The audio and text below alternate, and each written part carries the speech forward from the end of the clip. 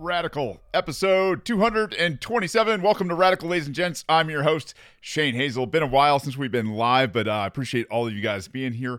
I think we've got an awesome show for you guys lined up tonight. It is live everywhere. Facebook, YouTube, Twitter Spaces, even on Twitch, I believe. So get out there, share the show. Appreciate everybody. Tonight we're going to be talking about Bitcoin, and we're going to be talking a lot more about this, especially as the cataclysm of the fiat US dollar continues and bonds go nuts and the markets go nuts and housing starts to crash.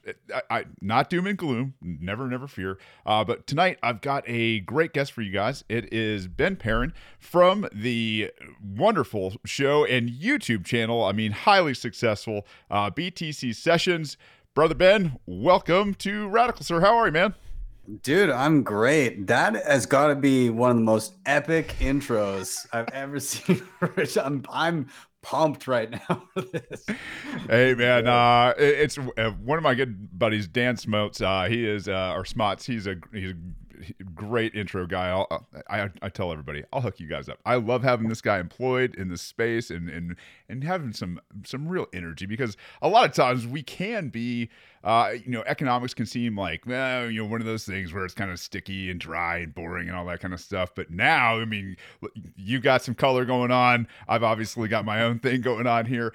It's not boring or dry or anything else. But to give the folks a little bit of a background on who you are, you've been in this space for quite some time now. I mean, you're crushing along, I guess, 2014. Is that correct? Yeah. That's when I first started kind of dabbling. I noticed it the year prior a few times and felt like it missed the boat every time I saw it. But I guess such is the case for everybody the first few times they see Bitcoin. But yeah, 2014, I started dabbling, trying to learn as much as possible. It was a learning curve for sure, as anybody who's just begun their Bitcoin journey can attest to. But yeah, after a couple years of tearing my hair out, trying to figure out how I was going to learn this thing, I felt comfortable enough to begin teaching other people what I had learned, hopefully in a manner that was easier to digest than what I had been consuming. So thus came to be my YouTube channel, BTC Sessions. Yeah, and I mean, you cover everything Bitcoin. I mean, I'm talking from wallets to nodes to, I mean, just the basic operation, taking self-custody, getting off of exchanges. But you also do great panels where you guys talk about current events, news, politics. I mean, just an amazing array of guests that you've had, not to mention, playlist after playlist after playlist. And I think one of the most encouraging things that I've seen is the hands-onness that you take to this. So, I mean, tell everybody, like, when you first started with this and you started teaching, like, what were your initial thoughts? Because I think that scares the hell out of most people. Yeah, I mean, so I had a background in performance before I got into Bitcoin. So, I had some kind of inclination towards technology just as a hobby. I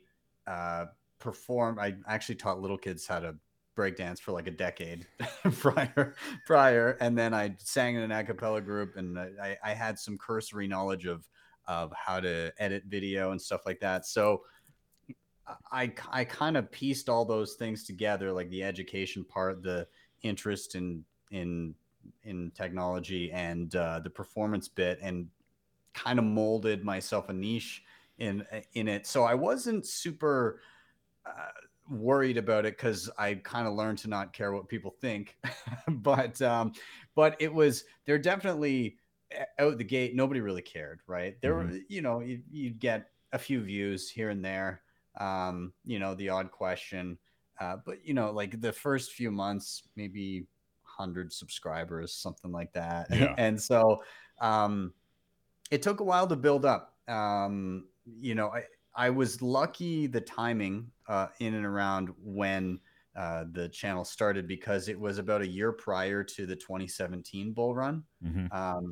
And so I had about a year's worth of material by the time things got rolling and everybody started looking to to learn. And so like this is part of the journey. Everybody, when I first started in Bitcoin, if you wanted to learn how to do something, it was typically you'd ask around on Reddit. Maybe you'd hope that maybe the website of whatever you're using had a good explanation. If not, then you'd be asking around online and somebody would say, oh, go to this message board and scroll down and there's a comment where somebody explained how to do it. Like that was kind of the learning curve as I was coming in, and I'm a very visual learner, so that was a hell of a task trying to figure out a lot of stuff.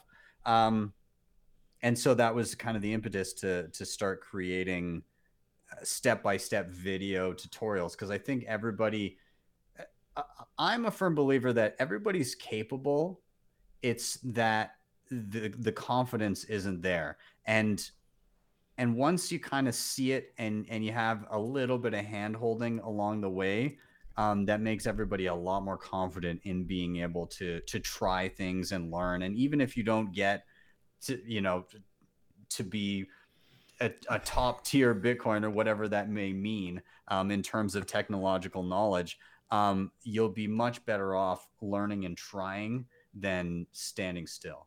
Yeah, no, I think you speak to my passion. It's one of those things where that you take a step and you try to, I don't know, broaden your knowledge base, and that was the one thing that I kind of understood.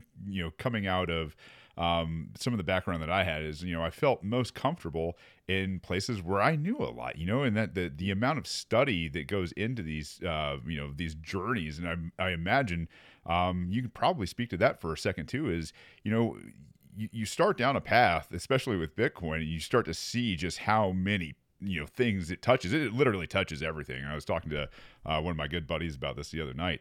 Is you can have conversations with anybody and everybody on this. The more you know, and I guess my question is how many hours do you think it took you to really kind of chew through the beginning of it before it became more or less like I got to absorb even more, like I want more, right?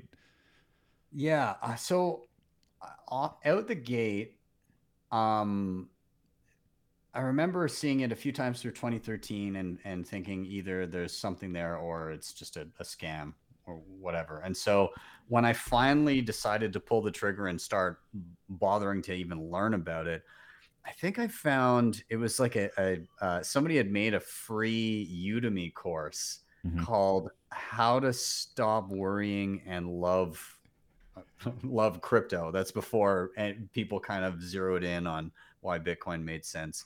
But it did do a good job of kind of walking through the how and why.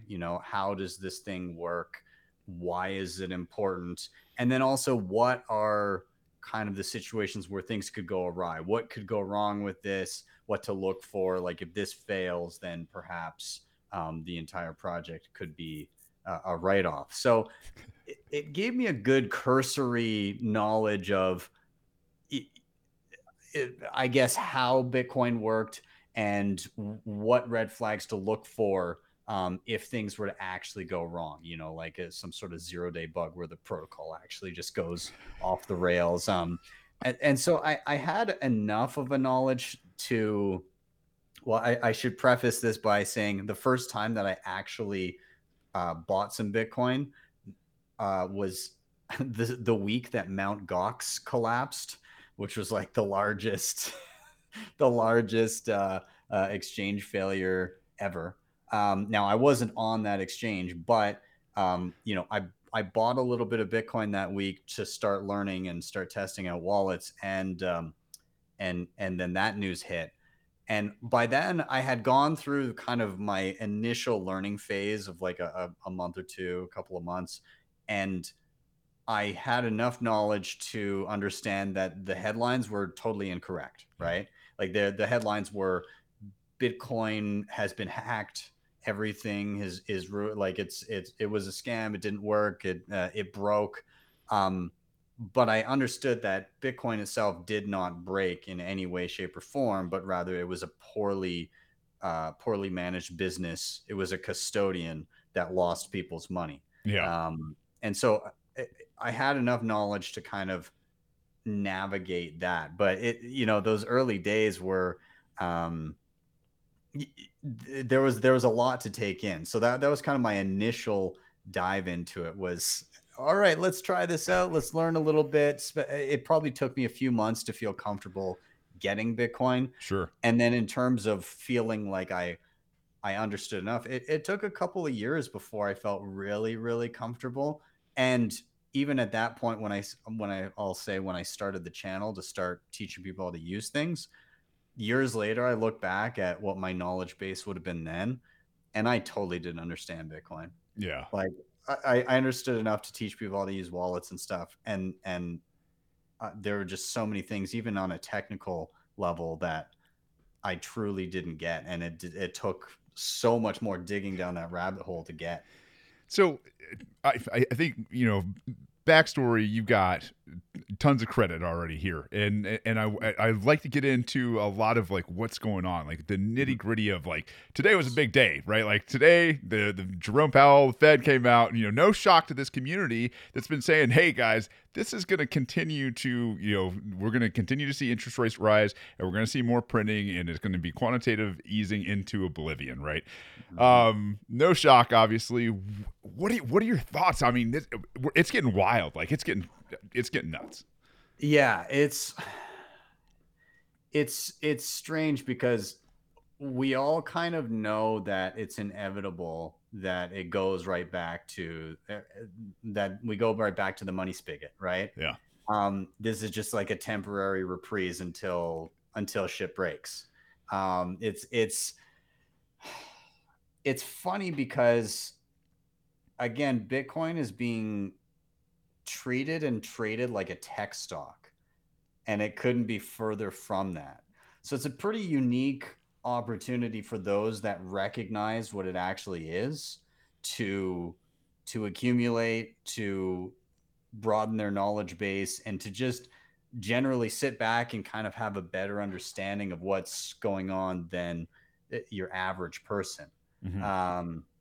The average person on the street doesn't really understand the underlying causes of inflation, let alone how our actual money works, or why sound money is better, or just the faintest idea of even how Bitcoin functions. So it's wild to see.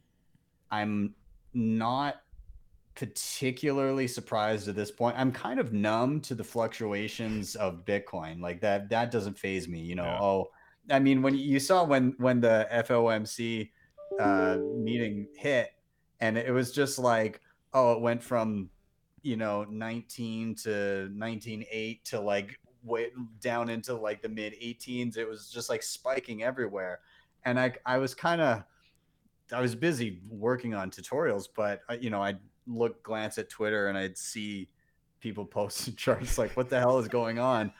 And I find it amusing because the high time preference of trying to trade these stupid little like 1 minute candles, when this is what I firmly believe will be generational wealth, and a base layer of money that is grounded in truth, that can actually help humanity correct the wrongs of the past, and have a society that its base layer is nothing but truth. Yeah, that conviction, it goes through the roof with knowledge. There's this great correlation in terms of the amount that you pour into this study, and understanding exactly, how fiat just rips apart society from the very, word go. That instant communication where we have trust, right? Is like if we've established trust between each other, then that's great. But with strangers, it's a very different thing. And so that protocol, that communications protocol, that technology that, fiat gets wrong at the base layer, is one of those things that I think most people don't understand. How do you help people that, you know, are obviously most people, they don't understand this tech. They don't know how to, relate to it. They think, hey, if I'm going to take my money and put it in anything right now, because let's face it, I think a lot of people are going, what am I going to do with my dollars that are absolutely getting zapped, day in and day out by these guys at the Fed?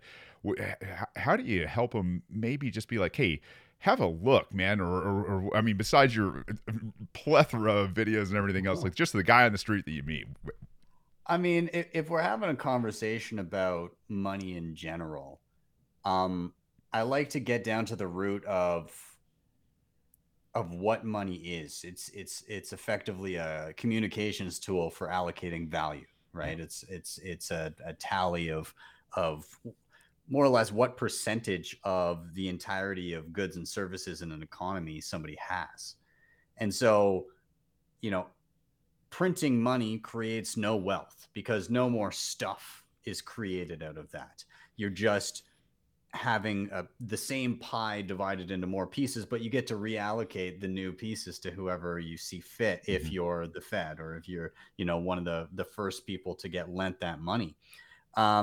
So I tend to talk to people and say, well, if money is merely a representation of all of the possible goods and services in an economy based on kind of human ingenuity, then when somebody prints money and then allocates it where they see fit, then they're effectively stealing from you, because before you had a certain percentage of all those goods and services with your set dollar amount in your bank account.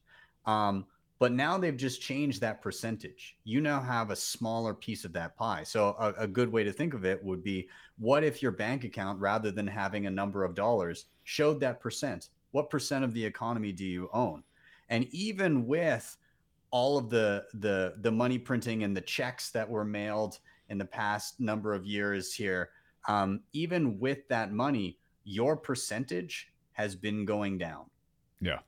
It's been steadily going down. If people could see a percentage as their or basis points in their bank account, they would be rioting already. But they don't. They see a number of dollars, and every once in a while they'll get a handout. Oh, hey, we're gonna send you a couple checks, $1,200 checks here. We're gonna bail out a few people who spent, tens of thousands of dollars on a liberal arts degree, or, whatever it may be. Or in Canada, we're going to send anybody who asks for it $2,000 a month.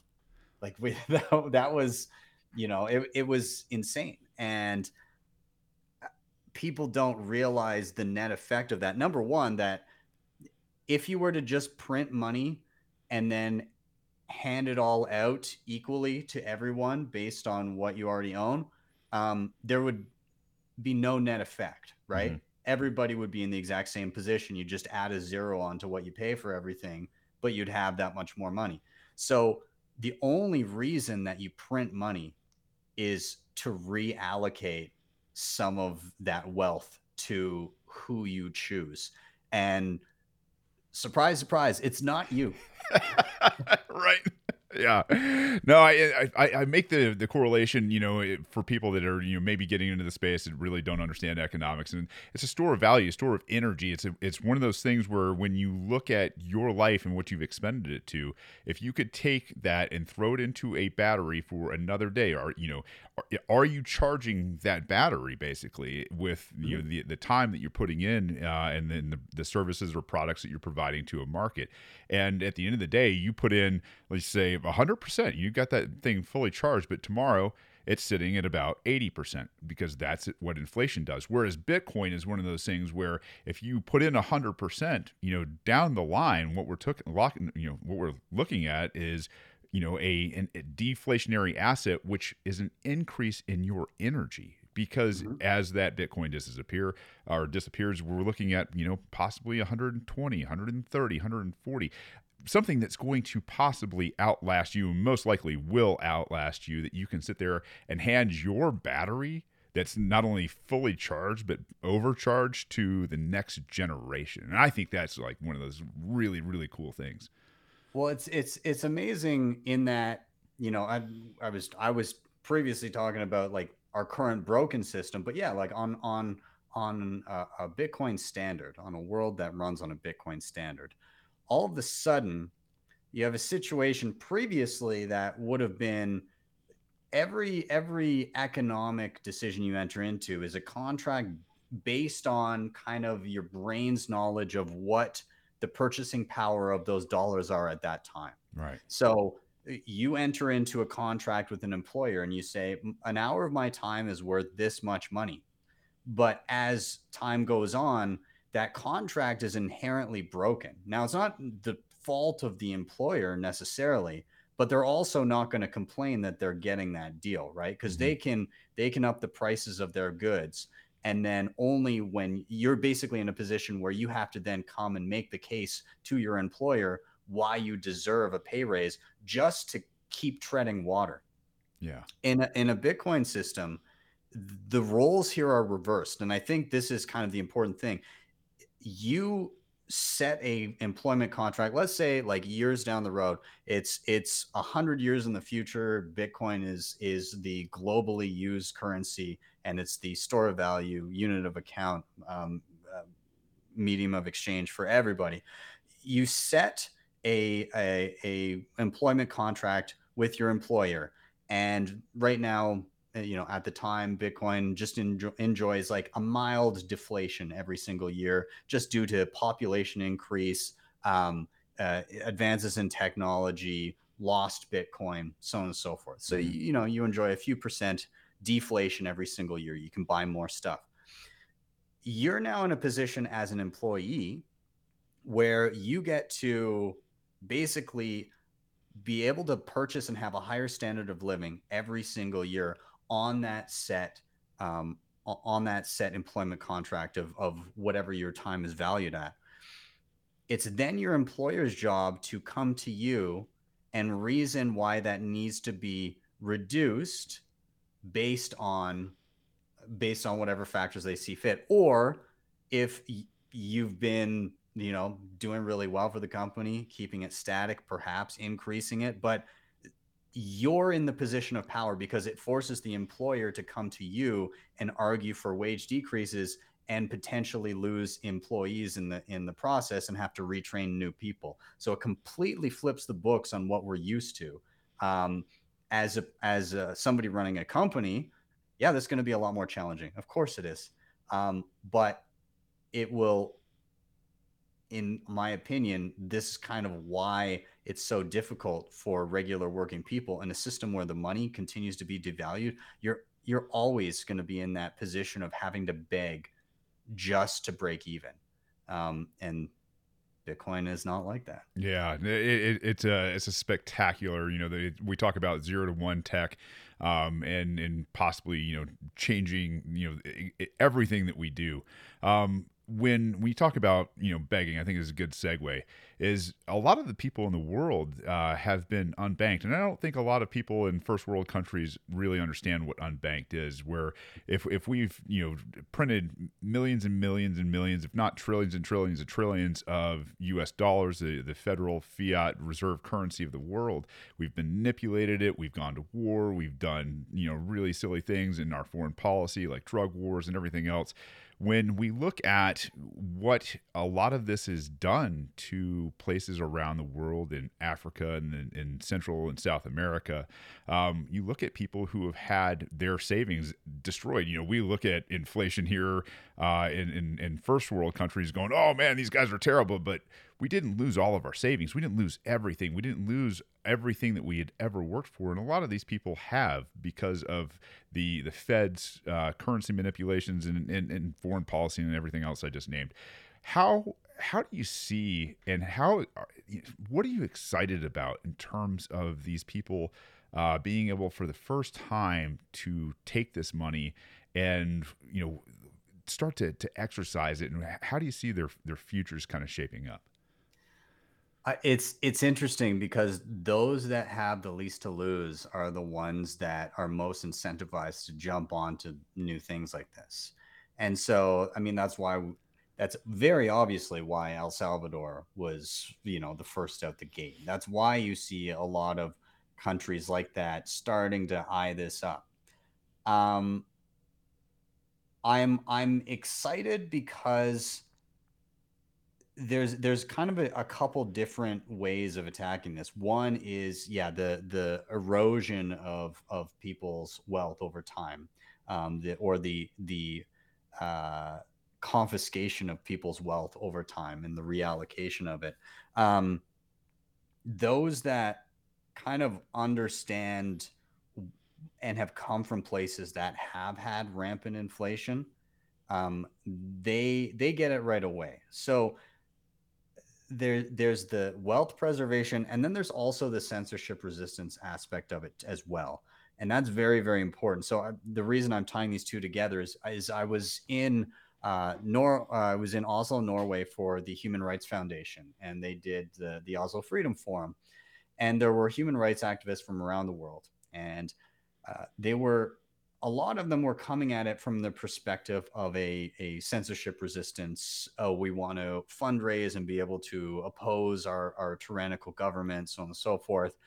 And so I got speaking with a lady from, and I'm not going to name names, but I'll say it's also from a Central American country, and she was saying, oh, I want to be able to raise money, and then we're basically spitballing ways that they could, it's getting the Bitcoin into the country, easy as pie. But then it's finding local solutions to then be able to purchase the goods or services that are needed on the ground. And so that's different depending on which country you're dealing with. But in our conversation, it came down to I in passing mentioned something and said, oh, and then there's the cap supply, and the lady said, excuse me. And I said, well, she was like, what do you mean? And I said, well, there's only going to be 21 million Bitcoin ever. You can divide them, but there's a maximum amount. And her eyes were like, oh my God. She was coming at it from a totally different perspective, and I blew her mind because that needed no explaining. She just needed to know that was possible, and it was enforced by the Bitcoin network, and you effectively couldn't change it. And she was like, this is a whole other ball game. This is a whole new thing that I'm excited about for Bitcoin, because she doesn't, we don't need to explain the prevention of currency debasement to people who have been through it. You do need to explain that to people that have been living in first world countries their entire lives. People in Canada, people in the US, people in Western Europe, they mostly haven't been through that. You saw some inflation in the 70s, but that was bad inflation for the US, for Western countries, but comparatively, it's nothing. So it takes a lot to try and explain why that's inevitable here. Mm-hmm. The difficult part is it's also happening everywhere all at once, right? Yeah. And so before, it would be Weimar Germany, and you have this litmus test of reality or quasi-reality outside of Weimar Germany, being like, oh, look at all these other currencies that are relatively stable, and this one's going insane. But right now, it's everywhere. And so it's a lot harder to gauge what's truly happening because people aren't necessarily thinking in the correct terms of purchasing power. They're thinking in US dollars versus Canadian dollars versus whatever. They know things are more expensive, but it's a bit harder to measure now. Yeah, it's crazy to look at what this is going to cost this generation, and I think probably the couple generations after this. And when we look at what's going on around the world, is when there is a breakdown in transmission of this communication, this ability to transact, what you see a lot of times is die off. You see people that, unfortunately, and this is the downside, I think, that a lot of people don't see, is you see this massive die off in very poor countries around the world from starvation, the inability to trade with each other, to get the necessities of life. When we look at like things like commodities, where when things start to really go south, one of the big things to tick up is farmland and everything else. And when that is gone, and they cannot replenish that, that's when we start to see real problems. And I'm excited because I think maybe for the first time we're going to start to see, especially with things like Starlink coming online, is these nations around the world that have literally been unbanked and had their currencies destroyed. I'm excited to see what they're going to do first, out of necessity, to show possibly the rest of the world how this can be done. And I mean, I don't know, part of me, I look at places like Central and South America and parts of Africa, and I just go, oh my gosh, like the potential and what we're going to see out of these places is going to blow people's minds for the rest of our lives. They are going to teach and show us things that we never even considered. There's going to be such a massive reallocation of wealth. In my mind, partly because you're now seeing, initially it was just the internet, anybody could, interact with each other online, and you do have kind of a gig economy around the world where you can hire somebody from another country that can do some digital work for you for cheaper and everything, but you're using credit cards and everything like that. And in some countries it's just not possible to be using your credit card just because of fraud risks and everything. That's going to massively change in the coming years when you have countries and you have individuals in those countries able to work from anywhere in the world, and be paid instantly, even per minute if you really like. You can, the flow of that, and again, like I said, the people that have the least to lose are the ones that are going to jump on this first, and they're going to benefit massively from that shift. Yeah. I'm quite excited to see that, but I think a lot of people in Western nations that have not honed their skills to be able to do actual skilled labor as opposed to just whatever, your average minimum wage job. If it's digital in any way, shape, or form, it's gone.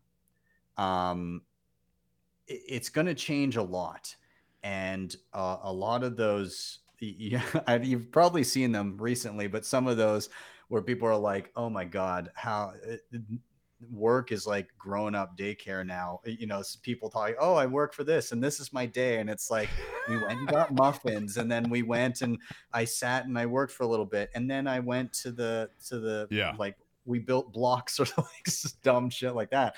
You're like, those jobs, those like $70,000-$80,000 a year jobs are toast. And it's going to be some dude in India or some dude in Africa is going to get your job that you do. They're going to get it done in about an hour at a quarter of the cost, or a tenth of the cost. And they're going to be so excited to get paid for it. Yeah, that's an incredible piece that I think a lot of people, like, if you don't have real skills, and I'm not talking like skills that a central power, a state, will pay you for, right? Something that you have to compete in the real market space, whether you're providing a good or a service that is not subsidized, because let's face it, subsidization it's going to go away. I mean, it really is going to dry up extremely quickly. It's kind of like going broke, right? Where they say eventually, and then all of a sudden it's like, oh yeah, we're at that kind of, maybe we're kind of starting to tick up. With all that being said, though, when we are looking at first world nations, right? I mean, just last year, Canada, obviously where you live, you guys did experience some of this firsthand in terms of states and reserve currencies and banks taking complete control of their money, which kind of blew the illusion that it was yours in the first place. Yeah. Yeah. Luckily I didn't get my bank account shut down. Throughout the kind of the protests, I probably came close. I'm not sure. That said, the beautiful thing about my instance is, had they shut down my bank account, they wouldn't have gotten any money, because I don't keep my money in the bank. I don't trust it, and that really cemented it for me. That moment where I saw them start to just willy nilly shut down bank accounts and say, "Oh, you supported something that was legal up until we said it wasn't," Yeah. with no precedent. Well, yeah, no more bank for you. You can't transact like that. That was pretty eye-opening. And I think it was eye-opening for a lot of people. Now, unfortunately, a large portion of the country cheered on that decision and said, yeah, good, shut down their bank accounts, because they're just, do you think they really, I mean, there was that large, or do you think it was amplified by the propaganda in the state? I think it was that large because of the amplification that it got, right? When people sit and all they watch is CBC, which is, it's basically our CNN, except for it's actually funded by the state. The CBC is the Canadian Broadcasting Company, and from the government they receive $1 billion every year just to operate. So like they don't want to be overly critical. A lot of people tend to see them as not exactly impartial. Shocker. Yeah. So yeah, I think, yeah, when you sit down and this is what you see every single day, then you're gonna believe it, because unless you're down alternative rabbit holes, and unless you're actually present at those events, or somebody at those events, then you're gonna watch your news and you're gonna say, all right, I guess it's all a bunch of racists and terrorists and bigots and Nazis and all them, and you shut down their bank accounts. I mean, that's outside of Toronto and Vancouver, I mean, that's all it is out there, is just white people being white people, right? Just Nazis. It's literally Mad Max where I live. We hunt people down in the street. I barely made it for this interview. It's crazy. Oh man. Did you see a giant uptick in your channel, in your presence, in terms of the Bitcoin community in Canada during that time? People trying to get away from, being censored, getting their money into a safer place. Did people come to you? So I saw interest from the right types of people. Okay. The people that are directly incentivized to be interested in it. And so I tried to, I was having a hard time with it as it was, because I was like, I don't know what's going to happen. I don't know how bad it's going to get. And so I was starting to get a fair amount of anxiety around the whole thing. So I wasn't making myself especially available, but I was trying to put resources there so that anybody that wanted to could find them and learn and utilize them.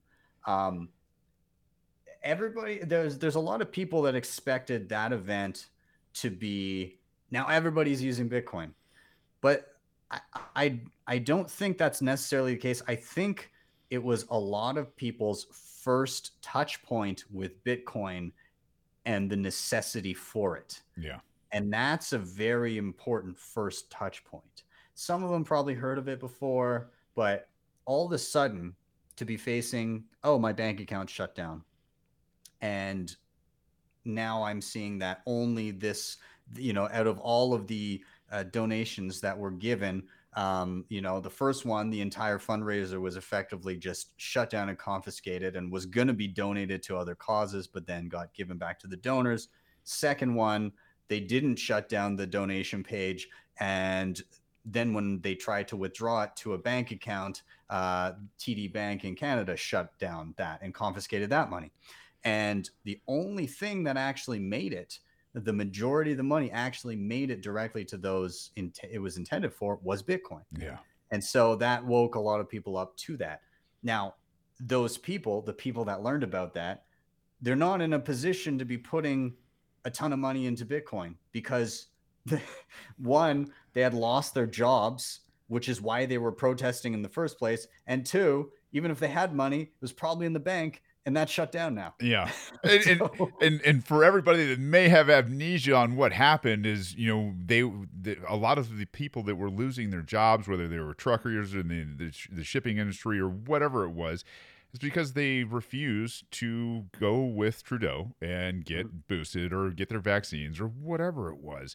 And what a spectacular, I hate that people have to go through it. I know there are growing pains and everything else, but to see when that happened, the Hong Kong coddle movement and everything else that happened, where you had guys in Toronto, like sub-zero temperatures, right? Because going out and helping these guys get wallets set up, teaching them about this in the cab of their truck so that they could get gas, get food, stay the course, and really kind of put up the best fight possible I guess a worsening situation in a draconian state. I mean, just a lot of us here in the States are super jealous of all the uprisings, right? Is around the rest of the world. It was a pretty incredible moment. I didn't think Canada had it in us, like that we had it in us. But to see, like, we're a pretty compliant bunch up here.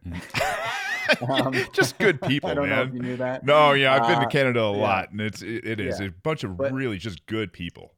Yeah, but to see Canada, typically the least confrontational group of people, rise up. There was the largest protest in Canadian history.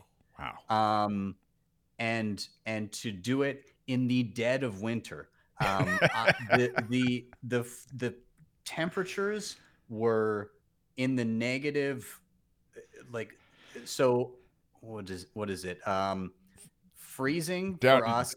Down here is zero for you guys. So about -20 each way, I think, in terms of, like, once you get into the negatives for both, you're sitting right around -15 Fahrenheit, -20 Celsius or whatever it is. Just brutal. So it was like -25, -30 Celsius in and around Ottawa at the time, and throughout most of the country as people were standing on overpasses, waving flags and everything, they were still out.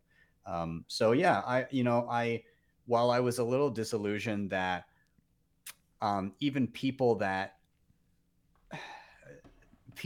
there were a fair number of people that just thought, well, just comply, and had very little sympathy or respect for just body autonomy, for people being able to make their own decisions of what went into their body. A lot of the people that were protesting were also vaccinated because those people just happened to agree with the idea that somebody should be able to choose what they do with their own body. That's right. And and I love seeing that. I love seeing two people having different ideas, but saying, hey, we both agree that we should have the right to choose what we do.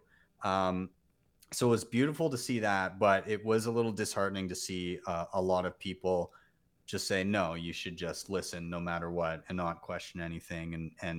But in this case, I think in the end, I'm happier with Canada now than I was prior. It was a little rough start to the year, but things seem to be looking up. We might have a Bitcoiner prime minister in the future here, so there's a few things going on. Yeah, I was gonna say, you guys got some real movement. Was it the leader of the conservative movement up there that was making a great speech, just newly elected, I imagine, talking about, I think, a little bit of what we were talking about earlier, is the technology of communication of money and how absolutely broken as hell it is right now. I think that is a really, I mean, for Canada to really not only acknowledge it, but to get this thing right and have somebody in a pretty prominent position, take a stand and start talking about this, to applause. And what a cool moment. It's an interesting development. I don't want to get my hopes up too much. I'm very happy that Yeah. his name is Pierre Poilievre. He was elected just like a week and a half, 2 weeks ago, Yeah. to head of the Conservative Party. He won with like 70%, so it was like an actual landslide. And right now, I would, if I had to gauge it right now at this moment in time, if there was an election, it would probably be a coin toss between him and Trudeau getting back in. We'll see how that changes as time goes on, but I mean, I'll take it. It's 50-50 to have a Bitcoin prime minister. That's not bad. Well, and at least have it's some good opposition if he's not. And so, Yeah, really beautiful thing. Are you up for some questions from the audience now on let's Twitter do it. Spaces? We got quite a few people out there. Kareem, brother, I think we've run into each other in the past. If you want to come off of mute there and ask a question or contribute on Twitter Spaces, please feel free to do so. I know there's maybe a little bit of a lag here, so we'll give them a moment. But Ben, in terms of you there, Kareem, ready to go? Yeah, I'm ready to go whenever you are. Just didn't want to cut you off. Thanks, man. Go ahead. Can you hear me okay? I got you. Cool. So I like the conversation. I was definitely joining to hear some stuff about Bitcoin. Also, we were talking about Canada. So I was looking at Pierre Poilievre. I believe that's how you say it. Well, like Shane, I'm a voluntarist, so I'm always looking to kind of see where people are at in terms of like the whole political sphere. I know he's the leader of the Conservative Party. My question is, though, a lot of the times, I don't know Pierre Poilievre, so I'll say that, but a lot of the times I'm seeing Republicans are kind of Democrat light, like they maybe aren't as bad sometimes with things, or they do it in different ways. And I'm kind of curious, do you think Pierre Poilievre is kind of like that, or is he more oriented towards a more libertarian freedom type of attitude? So, what I'll say, I'll comment on kind of his way he's positioned himself thus far, and I'll caveat by saying he's a politician. So you never really know. I've been super disillusioned with politics for quite some time now, and I tend to view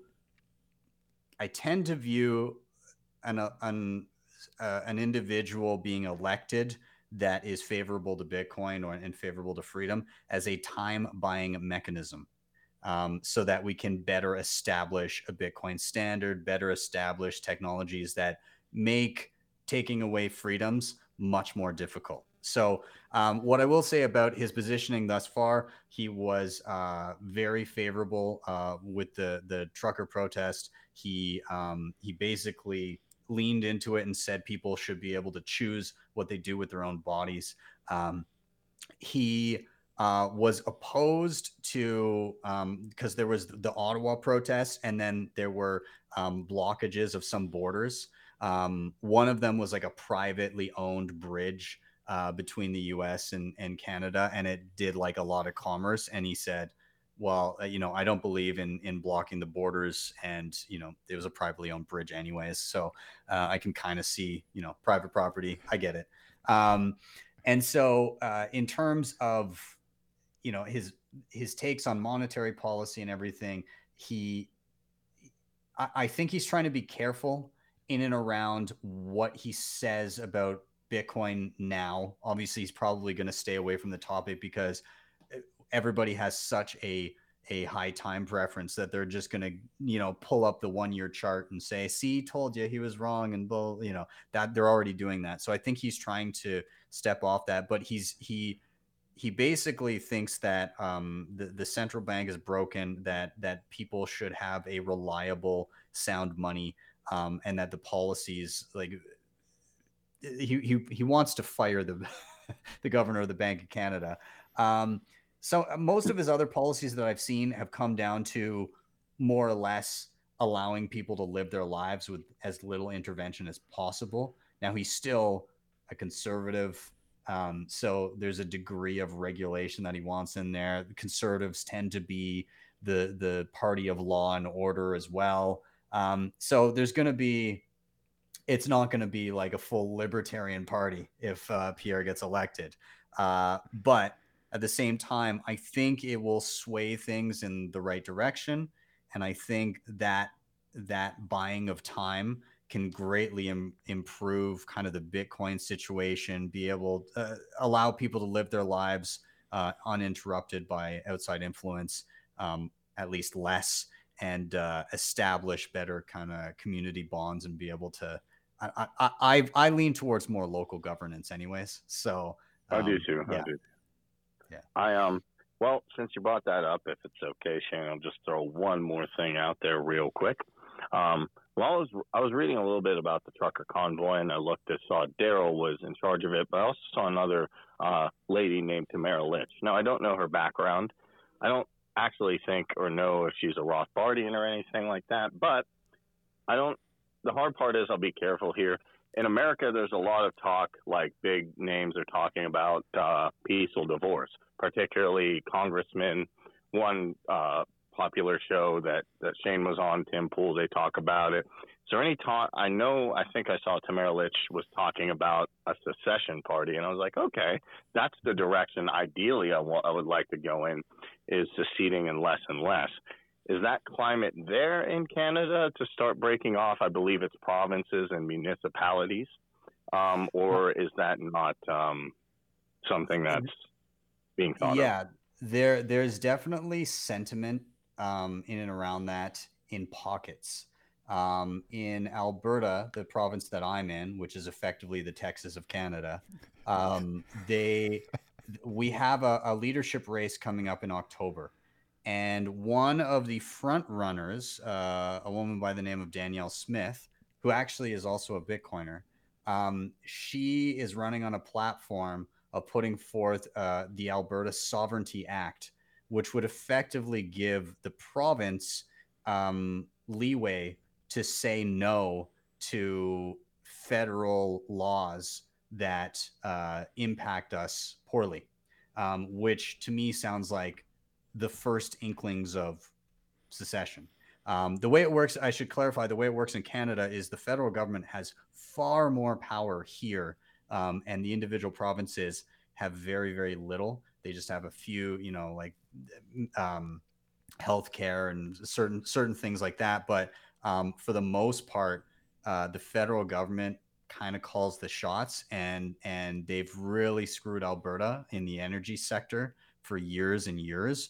And furthermore, Alberta and a lot of Western Canada feel like they barely even get a vote, because when we're watching the election, the numbers can come in, and it can get to the point where it's gotten through, the first half of the country, the numbers have been in, and the election is already decided. Yeah. And that happens quite a bit. And so we're sitting here going, oh, you haven't even counted our votes yet, and they didn't even matter. So this is kind of the feeling, and so there is a feeling of there's a lot of movement, and a lot of people kind of advocating for Alberta sovereignty.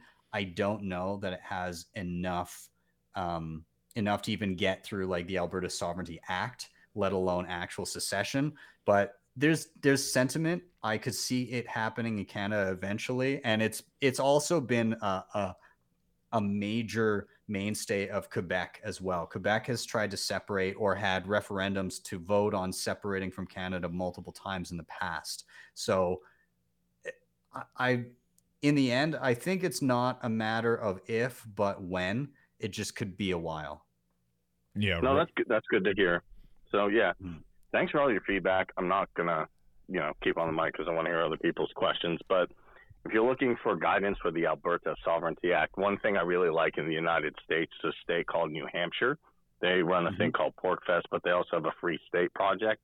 That seems to be doing really good, as they're the number one state in America. I would say in the world for freedom. So yeah, thanks for your feedback. Kareem, good to hear you, man. And seriously, I remember running into you up there in PA. I believe that's where we ran into each other. So I appreciate the questions. We are going to be really respectful of Ben's time. We're coming up here on an hour.